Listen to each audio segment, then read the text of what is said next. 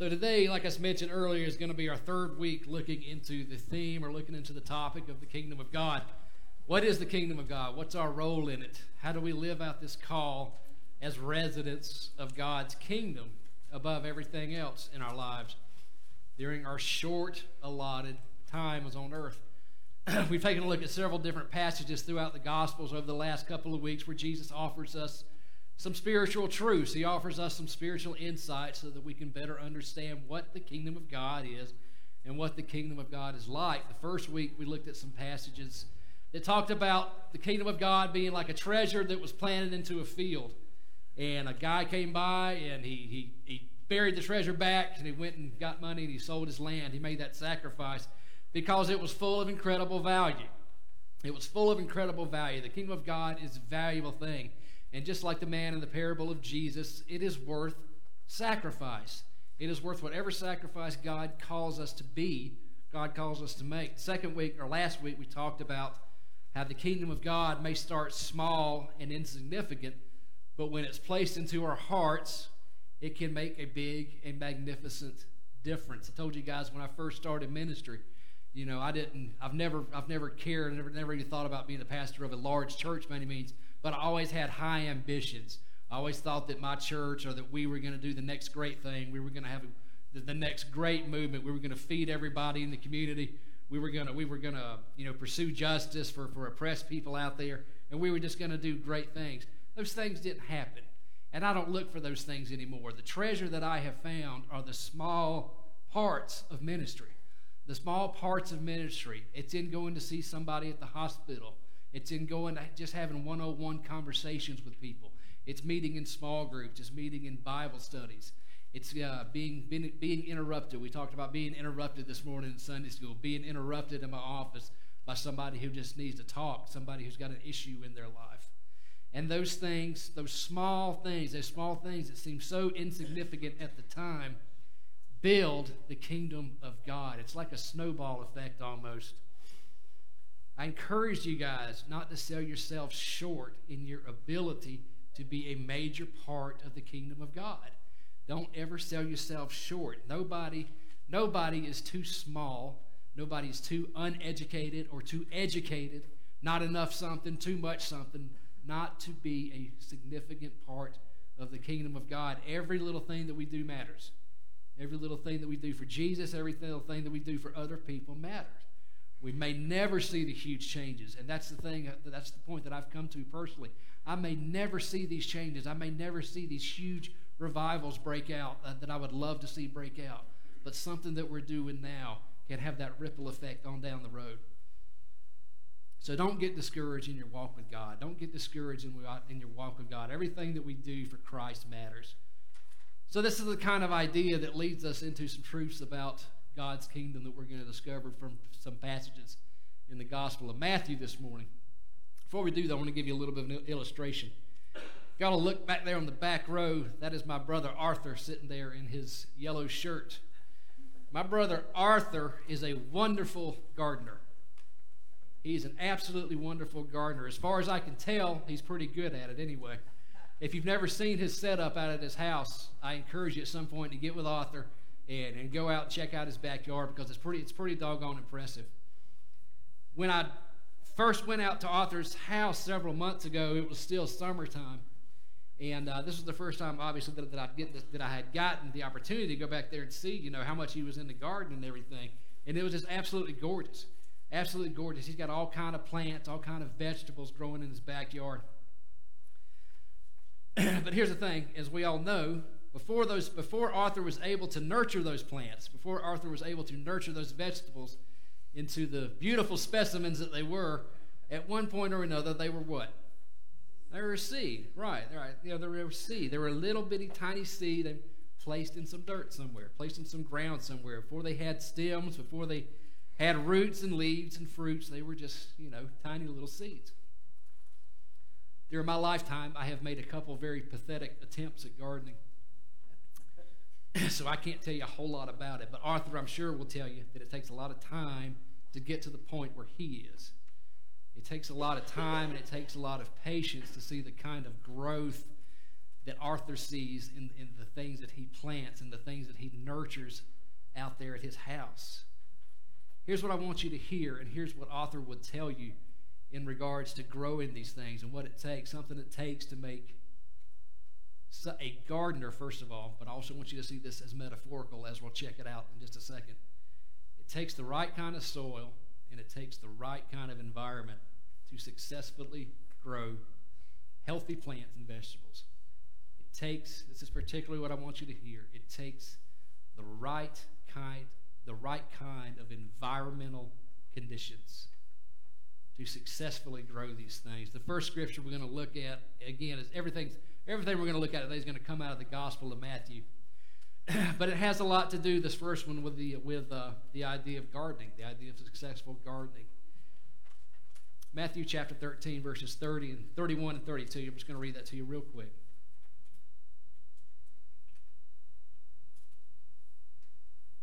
And most of you have probably heard this story dozens of times. Starting at 31, he told them another parable. The kingdom of heaven is like a mustard seed, which a man took and planted in his field. Though it is the smallest of all seeds, when it grows, it is the largest of garden plants, and it becomes a tree, so that the birds come and they perch on its branches. Even if you don't know anything about gardening, so kind of like myself, you can certainly see the theme in here of what we talked about last week, how the kingdom of God starts off small, and it gets big, and it gets expansive. It grows with the great power of God, the great power of the Holy Spirit. You're going to find that Jesus uses these agricultural references very, very often in the gospel, especially when he's telling these parables. Primary reason for that is that a lot of the people that he would have been talking to at the time would have been farmers. And he utilizes this agricultural illustration this morning to give us another spiritual truth about the kingdom of heaven, another spiritual truth about the kingdom of God. He says the kingdom of God is like a mustard seed planted in a field. The first thing that we need to know about this illustration, again, and I'm sure if you've sat in church, you've heard this a million times, but I'm going to remind you, mustard seeds are tiny. Tiny, tiny, tiny, tiny, tiny. They're about 1 to 2 milliliters. So he starts off using this illustration of the mustard seed that's planted in the field.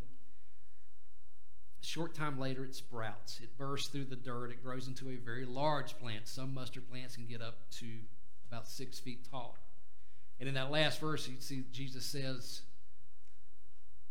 that it got so tall, so big, that the birds come and perch on its branches. Now, that's a large mustard plant.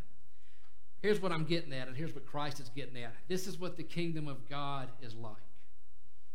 It is something that grows over time when it is planted in the right environment. You follow me there, Arthur? Yes, sir. You see the comparison there, brother? The kingdom of God grows over time when it is planted, when it is nurtured in the right environment. Last week, I gave you the illustration of how Christianity began. It began with one person, Jesus Christ. It expanded. It started small, one person. It expanded to the disciples, 12 disciples, got a little bit bigger. 2,000 years later, we are the largest religion globally. Something that started very, very tiny in the Middle East has expanded and is global, has been global for a very, very long time. That's what this illustration is getting at. Expansive. Grows over time when it's planted in the right environment. Understand another part of Jesus' short message here. The smallest action can grow into having a major kingdom impact. And this is what I was talking about, these small little things that we do throughout our days, these small little opportunities that are insignificant to us at the time that wind up meaning so much. The tiniest gift or the tiniest act of compassion that we commit, the tiniest act of kindness that we commit. A little bit of faith, folks, a little bit of faith can grow into a lifetime of obedience to God and a love for God and love for others. The kingdom of God is like that. It's like that seed, and it grows when it's planted, again, in the right environment. Second scripture we're going to look at is Matthew 13, 3 through 9. Matthew 13, 3 through 9.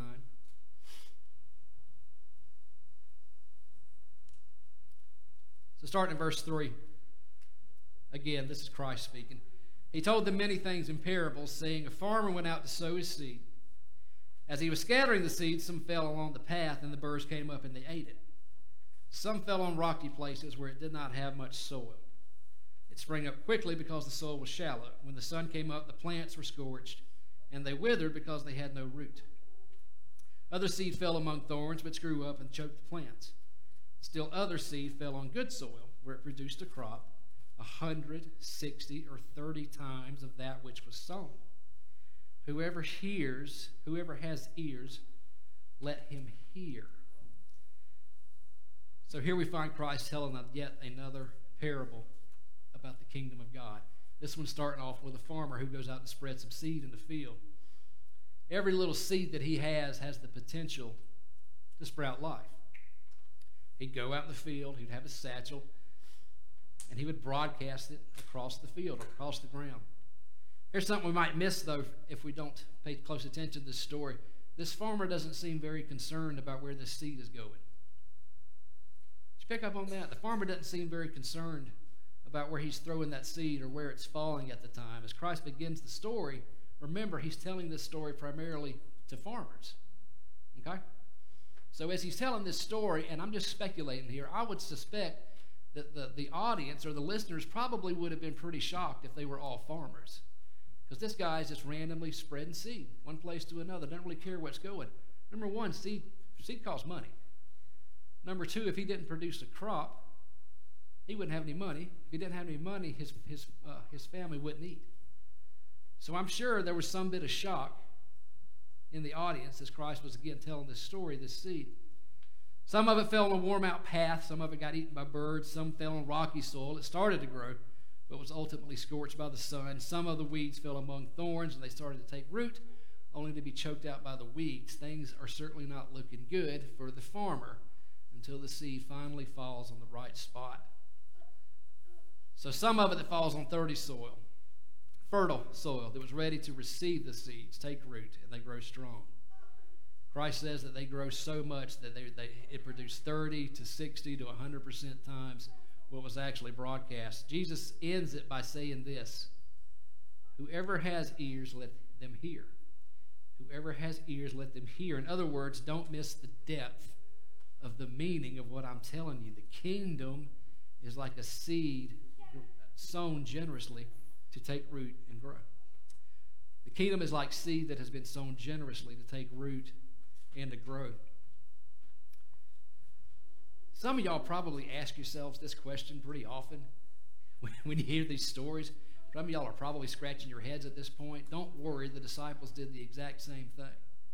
If you were to look a few scriptures down, one of the disciples, I can't remember without looking, looks at Jesus and they're like, why do you talk like this? Why do you tell us? Why do you teach us in parables? So if you're confused or if you get frustrated with Jesus' story, don't worry, don't beat yourself up too bad. They actually ask this question themselves. So Christ actually goes on to explain the meaning of this story. He goes on to explain the meaning of this parable a little farther down. God is always looking to grow his kingdom, starting in the hearts of people. And that's what matters the most. God is always looking to grow his kingdom right now, beginning in the hearts of people. Check out what I'm about to say now. Every person that has a heart, every person has a heart. Every person in this sanctuary, including myself, every single person in here, every single person walking on earth today, has a heart that consists of various types of soil. Every single one of us has that. It consists of various types of soil. Some places the kingdom seed can grow, and other places it absolutely cannot grow. That is the meat of the message today. What is the condition of your heart? Because Christ tells us that's what matters, and that's what this parable is all about. Matthew 13. Starting in verse 18. Listen then to what the parable of the sower means. When anyone hears the message about the kingdom and does not understand it, the evil one comes and snatches away what was sown in their heart. This is the seed that was sown along the path.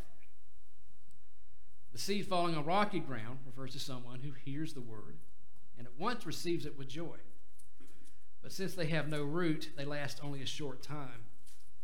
When trouble or persecution comes, it's because of the word they quickly fall away. The seed falling among the thorns refers to someone who hears the word, but the worries of this life and the deceitfulness of wealth choke out the word, making it unfruitful. But the seed falling on good soil refers to someone who hears the word and understands it.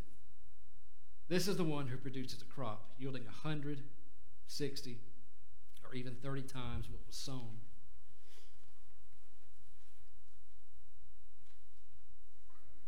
What Christ is getting at here, what he's ultimately saying, is that the kind of impact that the truth of the gospel has in our lives, has absolutely everything to do with the condition of our heart. Absolutely everything to do with the condition of our hearts. The fact of the matter is some of our hearts are not open to that tiny seed of God's kingdom.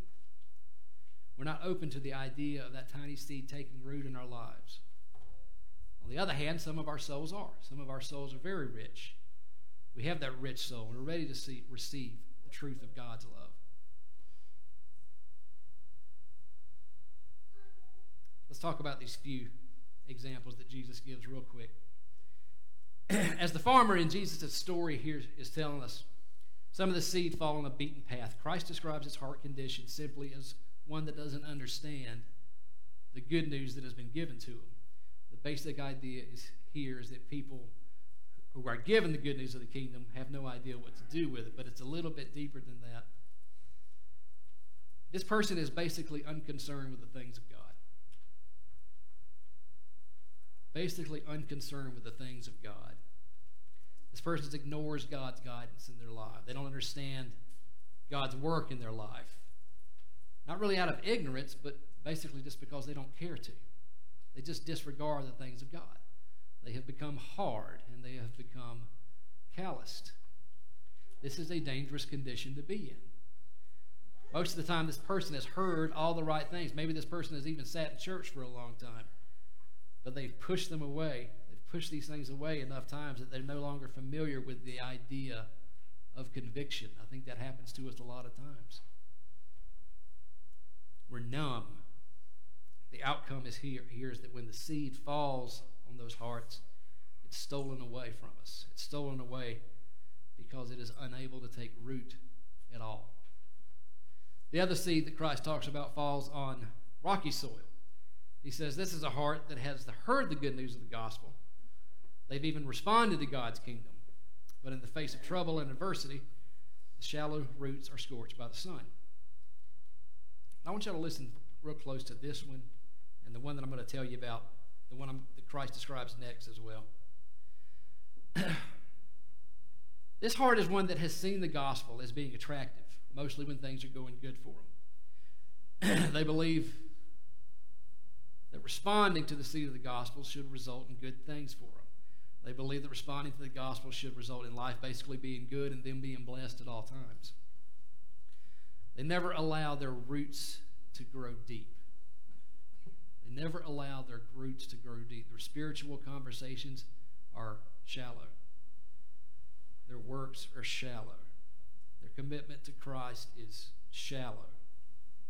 Its idea of living sacrificially is shallow. Anytime something interrupts their lives, their faith withers.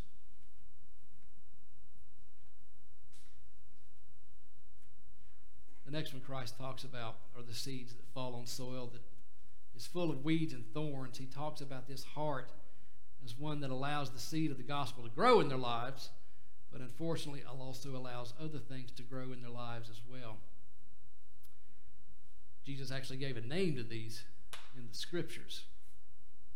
He said these thorns were the worries of the world and the deceitfulness of money. These are distracted hearts. This is the idea of being double-minded. And I've talked to you guys about this so very much. If there's one thing that I want to instill in any church that I ever pastor, is that the Christian life, I know I sound like a broken record, guys. Christian life does not end with justification. The Christian life does not end at our initial moment of being saved, so to speak, as we like to put it. Our Christian life does not end with the knowledge that we get to go be with God in the afterlife, which is certainly true, and I certainly look forward to it. But that's not our call. You know, I put something on Facebook this morning in regards to us going over the kingdom of God, and it was a quote from Dallas Willard, who y'all have heard me talk about before. And if I don't mess it up too bad, I think what the quote says was, the gospel has far more to say about how we live in the kingdom of God during our time on earth than it does how to live after we die. And that is absolutely true. So this goes back to the double-mindedness that I'm talking about. We can either have the world as first, or we can have Jesus as first, but we can't have both. We can either have Jesus as first or the world, but we can't have both. We don't get to pick and choose when we're Christ followers, folks. I'm not telling you you're not going to heaven. You are. Absolutely. If you're justified there, congratulations. You got your ticket. But every single New Testament writer that I'm aware of, whether it's from the Gospels, whether it's from the epistles of Paul, whether it's from the letter of James, talks about the Christian call to live as Christ, to live as followers, to live as disciples of Christ while we're here on earth. That is our primary purpose, our primary calling, that is who we are. We don't get to be one way or the other. We don't get to be a combination of both. Or we're not going to produce the fruit of the kingdom of God that we're talking about. Folks, I'm going to tell you. Number 2, let me repeat these to you. The primary description of what I see here. In regards to the seed that falls on rocky soil, Christ again describes that as the good news of the gospel. He responded to God's kingdom, but in the face of trouble and adversity, shallow roots are scorched by the sun. Again, this is the heart that sees the gospel as being attractive mostly when things are going good for them. Their religion is basically shallow. Again, their conversations are shallow. Their spiritual lives in general are shallow, and as soon as they have a little disruption, their faith withers. The third one, again, that I just talked about was the double-mindedness. We allow the gospel to grow in our hearts, but we also allow other things, particularly the world, and particularly the draw towards whatever you want to call it, money or materialism, mammon, whatever. It's the double-mindedness. I'm going to go ahead and tell you, and I don't say this to make anybody mad. I don't say this to judge anybody. I just say this as a statement of fact. Having been a Christian for a number of years and a pastor now for 3 years, the majority of people that you find in congregations today fit into the categories of 2 and 3. I'm sorry to break that news to you, but it's just a fact. The majority of people sitting in our sanctuaries this morning fall into categories 2 and 3. Their faith is either shallow or they are torn between 2 worlds, the kingdom of God and the kingdom of heaven. This last one that Christ talks about is the seed that falls on what our scriptures say is good soil.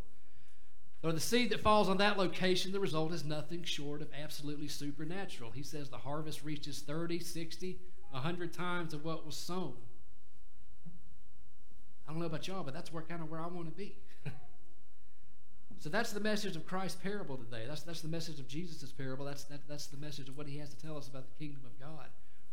What kind of soil is your heart?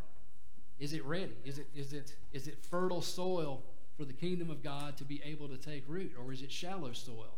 Is it rocky soil? Is it soil that's covered by weeds and soil that's covered by thorns? I want you to ask yourself that question this morning. And I also, at the same time, want to tell you the good news that none of us are stuck with that kind of heart. None of us are stuck with that kind of soil. If we are reflecting the first 3 that Christ talks about, we're not stuck there. We don't have to be stuck there. Some of us know for a fact that our soil is not the condition that God needs it to be in order to grow his kingdom on earth. We need to break that soil in our hearts. We need to remove some rocks. Arthur, we need to pull out some weeds, brother.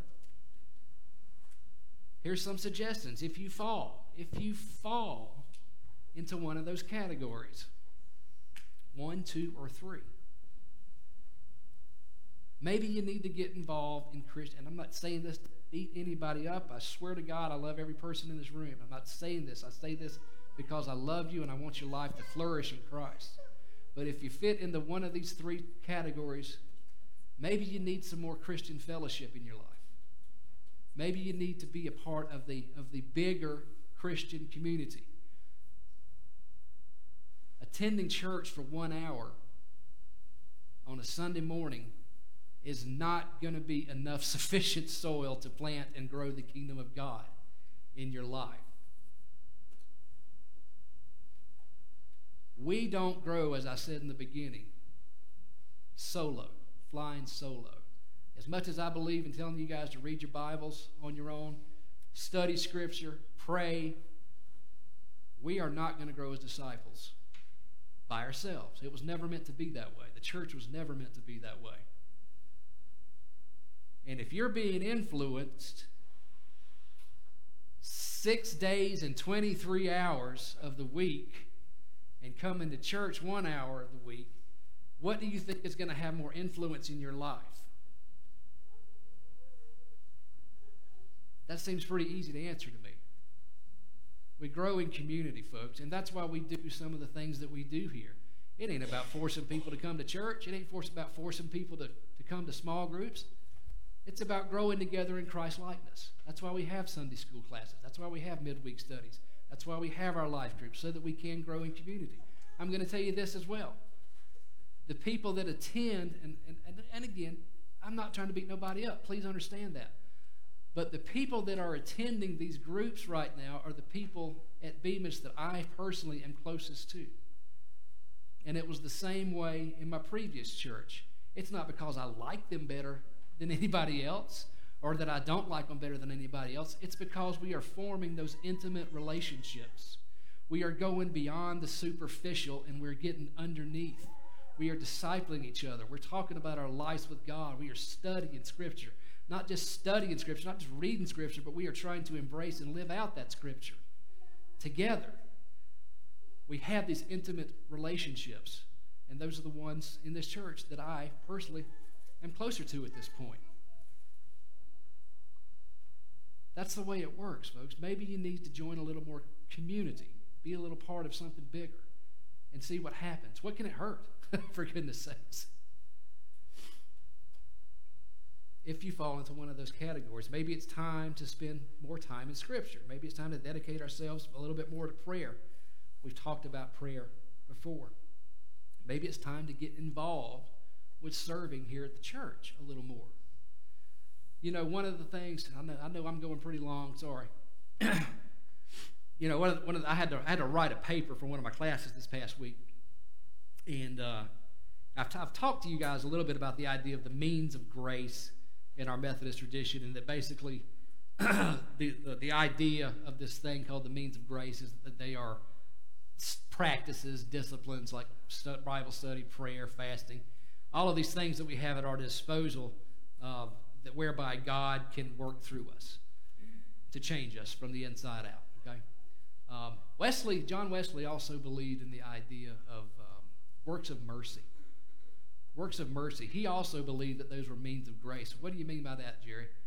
Basically, what he was getting at is that God works through us when we are out there serving, when we are out there helping people, when we're out there doing something for somebody or for somebody else. God uses those opportunities as well to work His great grace through us and to change us, to transform us from the inside out. Ask anybody sitting here today. Ask anybody sitting in this congregation this morning. When you have gone, when you have sacrificed a little bit of your time, maybe a little bit of your money, or whatever, to help somebody else out, to participate in some kind of service project, how'd you feel afterwards?